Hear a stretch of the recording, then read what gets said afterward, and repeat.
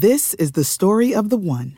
As head of maintenance at a concert hall, he knows the show must always go on. That's why he works behind the scenes, ensuring every light is working, the HVAC is humming, and his facility shines. With Grainger's supplies and solutions for every challenge he faces, plus 24/7 customer support, his venue never misses a beat. Call quickgrainger.com or just stop by. Grainger, for the ones who get it done.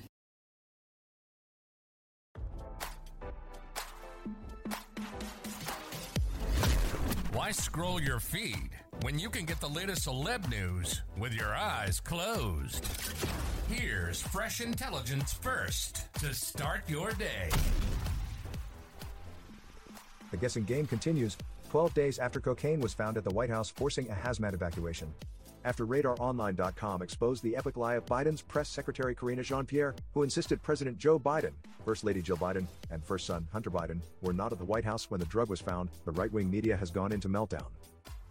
On Monday night, Fox News star Sean Hannity tore apart Jean-Pierre for lying to the American people.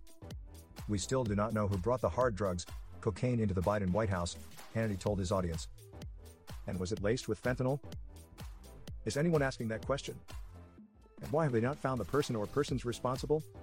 I would think in that environment, with all the Secret Service, that would not be the most difficult task for a smart detective. And keep in mind, Joe and Hunter were both there on Friday evening, or at least until Friday evening, in spite of Karine lying to the American people, saying that they were not there on Friday when in fact they were. The bag of cocaine found in the West Wing was discovered at the White House on Sunday, July 2nd.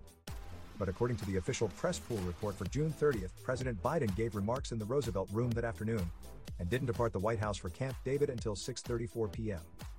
Jean-Pierre had charged Biden and his family were not at the White House on June 30th, saying, "They were not here Friday, June 30th. They were not here Saturday, July 1st. They were not here Sunday, July 2nd.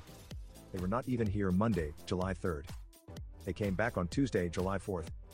In his monologue, the Fox News windbag, 61, also laid into the aging president, declaring, "The Democratic Party doesn't want Biden." Now, before the misplaced bag of cocaine was found over the weekend, what KJP is getting noticeably frustrated and angry for good reason. Her friends in the media mob, "They're not quite as accommodating to the Bidens these days," he said. In fact, many of Biden's most reliable left-wing allies are turning on him.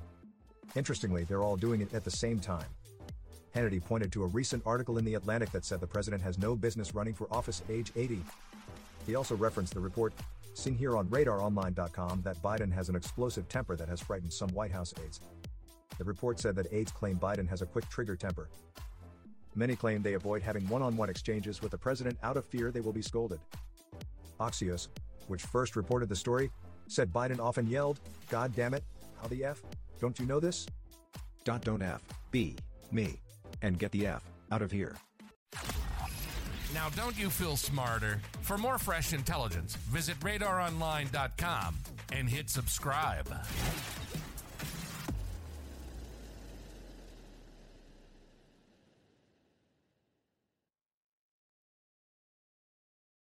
Say goodbye to your credit card rewards. Greedy corporate mega stores, led by Walmart and Target, are pushing for a law in Congress to take away your hard-earned cash back and travel points to line their pockets. The Durbin-Marshall credit card bill would enact harmful credit card routing mandates that would end credit card rewards as we know it. If you love your credit card rewards, tell your lawmakers, hands off my rewards. Tell them to oppose the Durbin-Marshall credit card bill.